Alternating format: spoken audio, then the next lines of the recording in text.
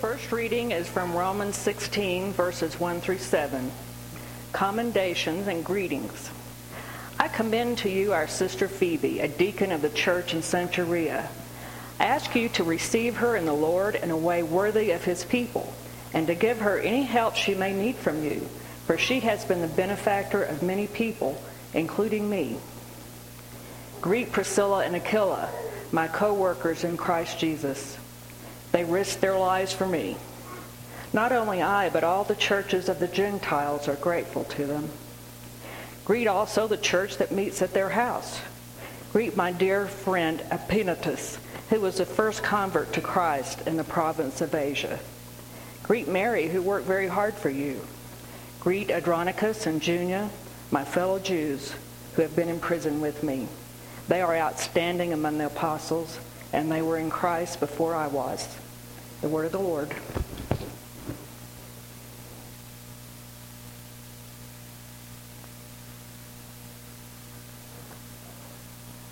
Please rise for the reading of the Gospel. The Gospel today is in Matthew chapter 19, verses 1 through 6. When Jesus had finished saying these things, he left Galilee and went into the region of Judea, the other side of the Jordan. Large crowds followed him, and he healed them there. Some Pharisees came to him to test him. They asked, "Is it lawful for a man to divorce his wife for any and every reason?" "Haven't you read," he replied, "that at the beginning the Creator made them male and female, and said, 'For this reason a man will leave his father and mother and be united to his wife, and the two will become one flesh.' So they are no longer two, but one flesh. Therefore, what God has joined together, let no one separate." These are the words of the Lord. Please be seated.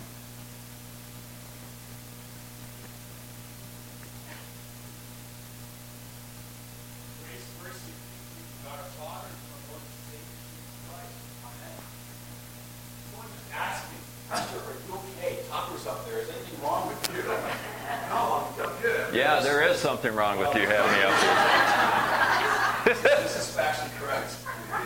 But just remember words of my supervisor when I'm on internship. He said this to me. He said, you ever go visit someone in the hospital or go have a visit with anyone for any reason, you're going by yourself, you're only doing half your job. And so Topper's been doing a wonderful job filling in for me when I'm not here. And I thought, get some more training here for a guy who's gifted from the Lord for speaking. So Topper, thanks so much. You're welcome. For training.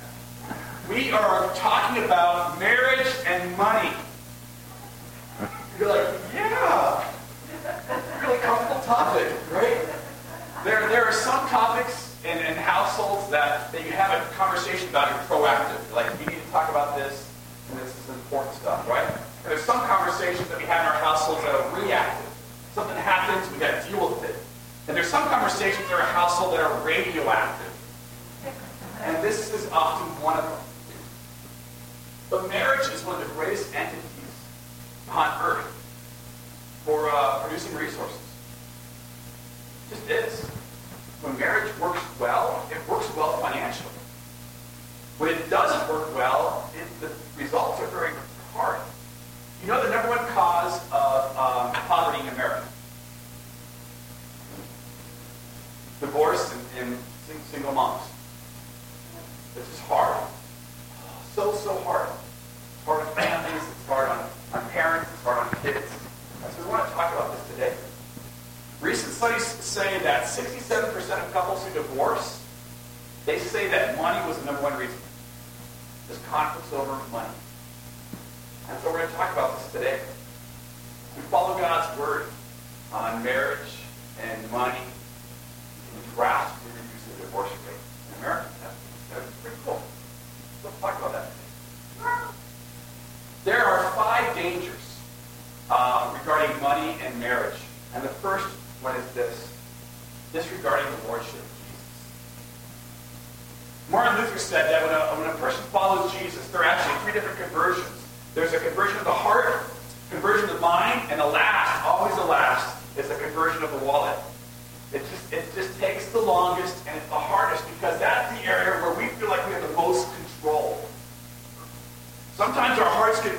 and we're like, oh man, I need help. Lord God, please help me. Sometimes we're struggling with issues philosophically. We're like, Lord God, help me make sense of this. We give that over to the Lord.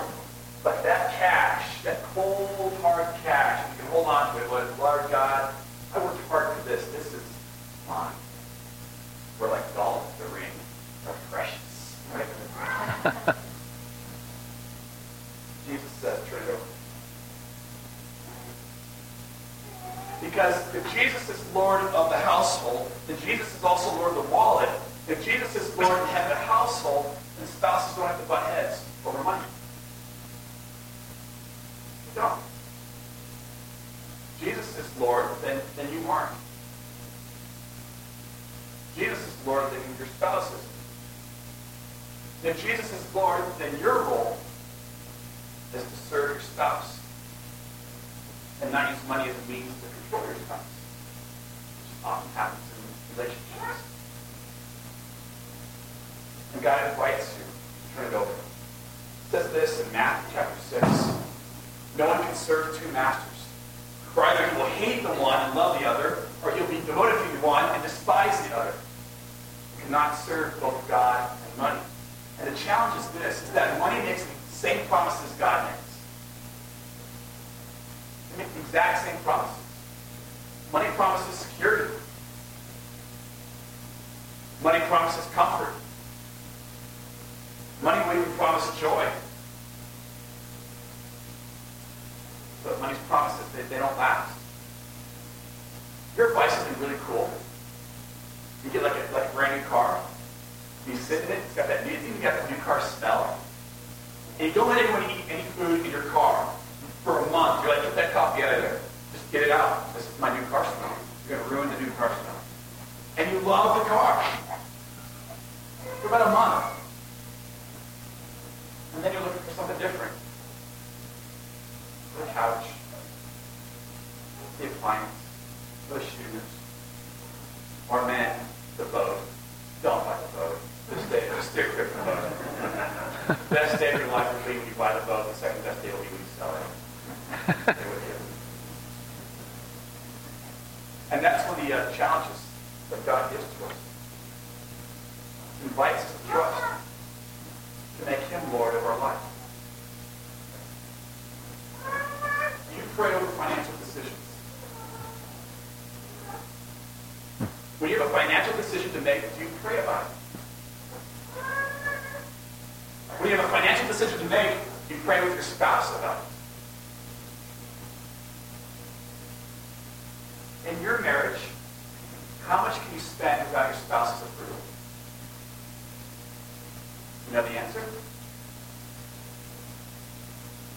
Then you should be praying over a pack of gum, right? If you're in the grocery aisle and like there's a pack of gum, Lord God, boy, I love juicy fruit that's not on sale. No, just get the gum. But in every marriage, and for all of us here who are single too, you should have that amount where you go, gosh, this I need to take to the Lord. This I need to pray over with my spouse. And that amount will be different for everybody. You should kind of know what it is. And that way, Jesus is Lord of your household and your finances. And you aren't your spouse. Take some time to pray about it. Discuss it. It's important. The second danger is this, is disrespect a spouse's financial perspective. Everyone hold up your purse or your wallet. You got it with you. Just hold it up.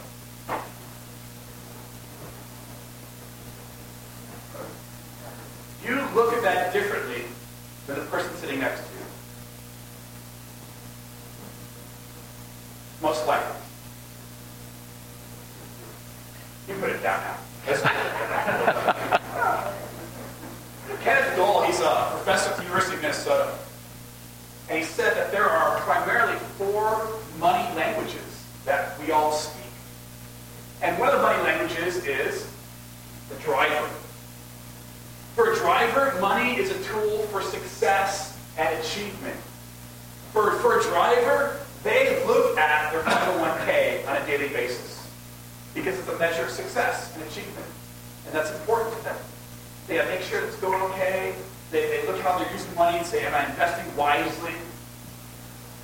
Drivers, that's important to drivers. It's critical for them. And that's when they see a wallet or they see a $100 bill, they see an investment. The way to utilize that resource. And there's nothing wrong with any of these different ways of saving money. Inherently, there's nothing wrong with it. Another way is amiable. For some of you, money is a way to enhance relationships. You like to spend money on experiences and have other people with you. My cousin is like that. And every other year we go on like a cousin's trip. And he's always saying we got to do the most expensive thing out there together as a family. And the rest of us are going, oh, dude, we don't have the cash. And he's like, who cares? We're only together once every 2 years. Buck up and spend it, right? Because he's amiable. That's money for him. He likes to spend it on great experiences for him and his kids and for relationships. Some of you are like that. Some of you are analytic. For you, money is a means for security. You look at that $100 bill and you're like, I'm going to put it under the mattress. Because I might need this someday. You have a reserve fund. And if you don't, you're anxious. It bothers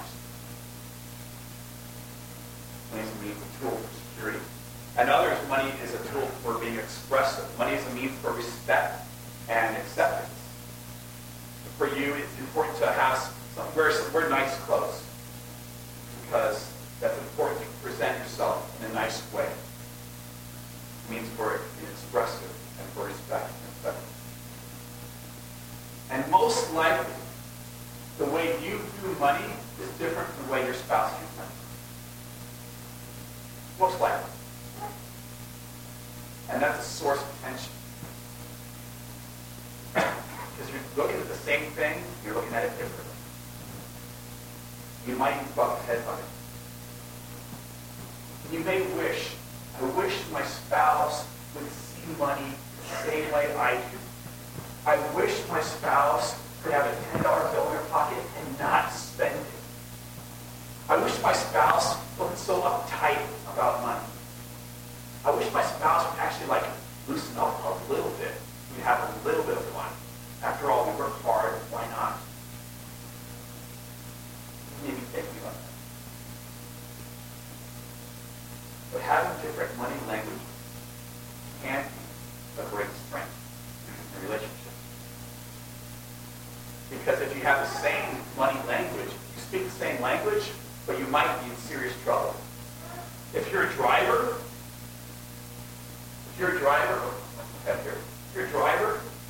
sometimes you just don't enjoy God's gifts. God gives you money as a gift to use and to enjoy. If you're a driver, you're not enjoying it. You're just looking for the next investment. So you can never get that. All right. You're amiable. If you have two people in marriage who are both amiable, they're broken. They're having a great time, but they're broken. You have two people who are analytic. They're the easiest ones who fall in the sin of idolatry. They got a nice nest egg, they've got a reserve account, and they find their comfort and security in their resources and not God. You have two people in marriage like that, they slide down that way really fast. If you have two people who are expressive, they focus more on finances and less on character. And so to speak a different money language can be a great strength in any relationship. It really can. The trick is to know that, yeah, we speak differently. And to say, okay, how do we put ourselves, both of us, under the headship of Jesus Christ? Because there's another danger. The danger is dominance in financial decisions. There's one word that destroys all marriages. It destroys all relationships. You know the word? Mine. Or mine. Deep down in our soul, we're all 2-year-olds.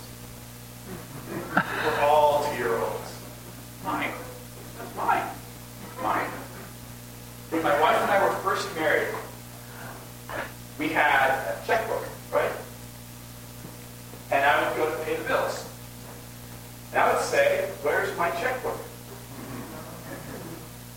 And my wife, being the gentle, wise soul that she is, would always say, our checkbook is in my purse. It took me a few months, but I realized we were in this together. We didn't have much, but we were in it together. And God puts people together to serve one another. And whenever there's dominance, whenever one tries to dominate another in a relationship, often the area of money, and it's often that I'm here. I don't want you to leave me, so I'm going to try to control you. And if I can control you, especially if I control the funds, then you can't leave me. And what happens is that the higher relationship has one partner dominating another, the lower the satisfaction of the relationship, which makes perfect sense, doesn't it? And the other person says, just get me out of prison. Just get me out of prison. You're not happy at all. He would say, Lord, we're both under the headship of Jesus Christ. We're a team in this. That was designed at the very beginning. In Genesis chapter 3, God has Adam look at all the animals and name all of them. I'm sorry, it's Genesis chapter 2. And Adam does this. And the scripture records this great line. But no suitable helper for Adam was found. You know, it's like you an elephant. I like it. Trump is cool, but not for me. Right? So God says, all right, Adam, good night. Knocks him out. Anesthesiologist, first anesthesiologist, God. And your Bible will say that God took a rib from Adam. When you hear that? God took a rib. That's how we know the story, right? Here's the trick. The Hebrew word is actually Selah. Selah. And it's used 36 more times in the Old Testament. 35 times, Selah refers to the side of sacred architecture. It's the side of a building, of a synagogue, or a tabernacle, or a church. 35 times. And the other time, it's referred to the side of a hill. So in Genesis chapter 2 actually says is that God took Adam's side, cleaved them. How? I don't know. But that's what the Bible says. And then brings Eve to Adam. And Adam breaks out in song and says, here's bone of my bone and flesh of my flesh. The two shall become one. There were two sides, now there was one. That's how God designed marriage. So one never has the right to dominate over the other. Men, if you believe God made you the head of the household, you did. And your job is to serve. When Jesus described service, he started washing the disciples' feet. Blood, caked, dirty, stinky. That this is what headship looks like. Get on your knees. Serve your spouse. Treat her like the side of you that she is. Lift her up.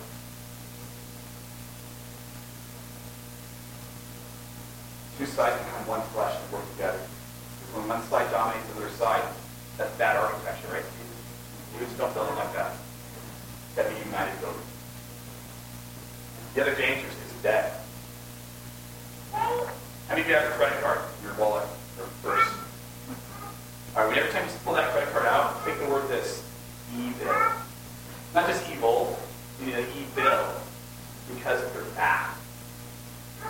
When I do premarital counseling, the average credit card debt I see in couples today is about $7,000. $7,000 at like 18% interest. So our treasurer isn't here today. So I'm going to say this. Don't tell him I told you this. If you have credit card debt and you're just rolling over month after month after month, stop Stop giving the offering here. Stop. Pay that credit card up. And stick it in the freezer, like freeze it in an ice cube. Cut it up. Get rid of it. Just get rid of it. It'll sink you. It'll cause stress in the relationship. The way to do that is the way Dave Ramsey describes in his book is called the debt snowball. You take the smallest amount of credit card debt you have, and you just bust it and pay it off. And then you roll that amount over with your next credit card. Right? You got busted, pay that one off. And then you get that larger amount, you take that monthly payment and roll it over and pay off your largest credit card debt until you're just gone credit card debt.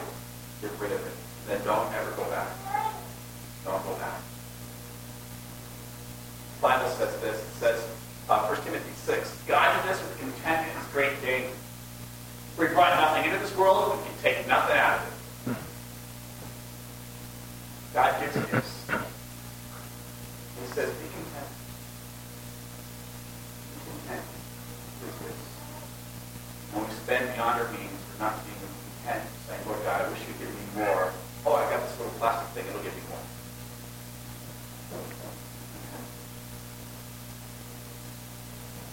The last thing here is this. Disagreement over priorities and values. I'm going to ask you a tough question here. I want you to be honest. Raise your hand if you make a budget.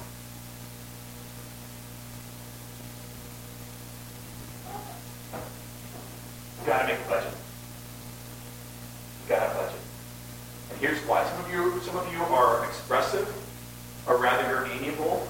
You look at the word budget, you're like, dude, no, that sounds like torture. That sounds like restrictiveness. That sounds horrible. I'm not making a budget. Forget it. Here's why budgeting is important, particularly if you're married. Budgeting allows you to express the values that you have. Budgeting isn't so much about numbers as it is about goals and values and dreams. Once a year, about once a year, my wife and I, usually around our anniversary time, we'll just get out. Go out for dinner, or go camping, something. And we have what I like to call the State of our Union Address.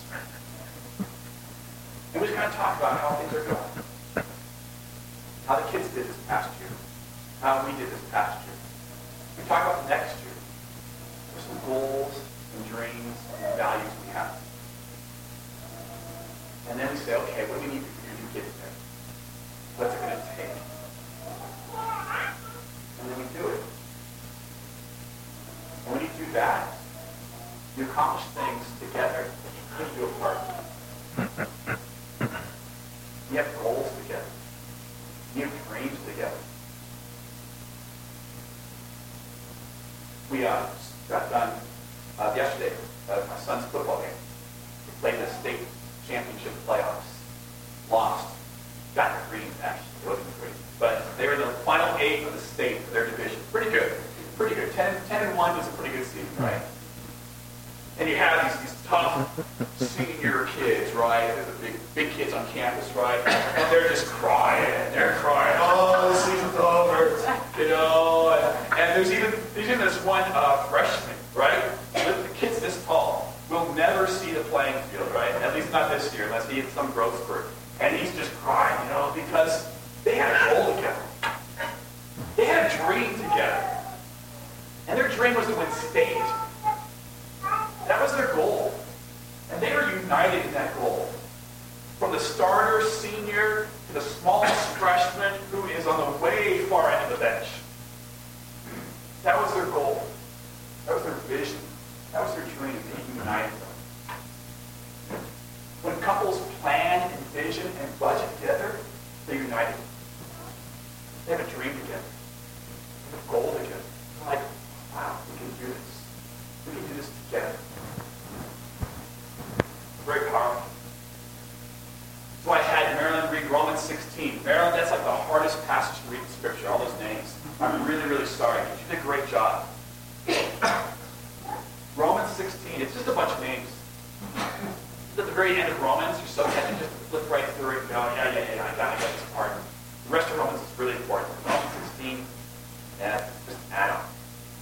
But Romans 16 is critical. It lists two married couples in Romans 16. One of them is listed first, Priscilla and Aquila, the husband and wife. Interestingly enough, Paul lists Priscilla first before her husband Aquila, which in that culture was very, very unusual. He didn't do that unless Priscilla had been really, really helpful to Paul. And so he lists her first. And then he lists another married couple there. It's Andronicus and Junia. Well done, Marilyn. That's a tough one.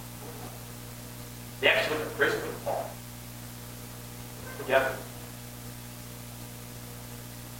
And we read about them today because these people had a vision. They dreamed. Bigger than themselves. Bigger than even their family. They wanted to leave a legacy. This is my challenge to all of you. In whatever phase of life you find yourself, single, married, empty nest, young kids at home, multiple grandkids, whatever stage of life you are in, what legacy is God calling you to leave? What vision do you have? What dream do you have bigger than yourself? What will you leave behind that will last for eternity? What's your legacy? Because God desires each and every one of you to have it. And not only that, He's giving you gifts to do just that. There's talents, skills, passion, finances, resources, experiences that you have. God says, this is my gift to you. Enjoy them. Enjoy them. Use them. And then steward them so that you'll leave a legacy. So that people years after you will be able to say, wow, we're enjoying something great because people were here for us. Left legacy for us. And we are standing on their shoulders, walking in their footsteps, following Jesus. Amen. Amen. May the peace of God, which passes all understanding, guard your hearts and minds in Christ Jesus our Lord for life everlasting. Amen. Standing.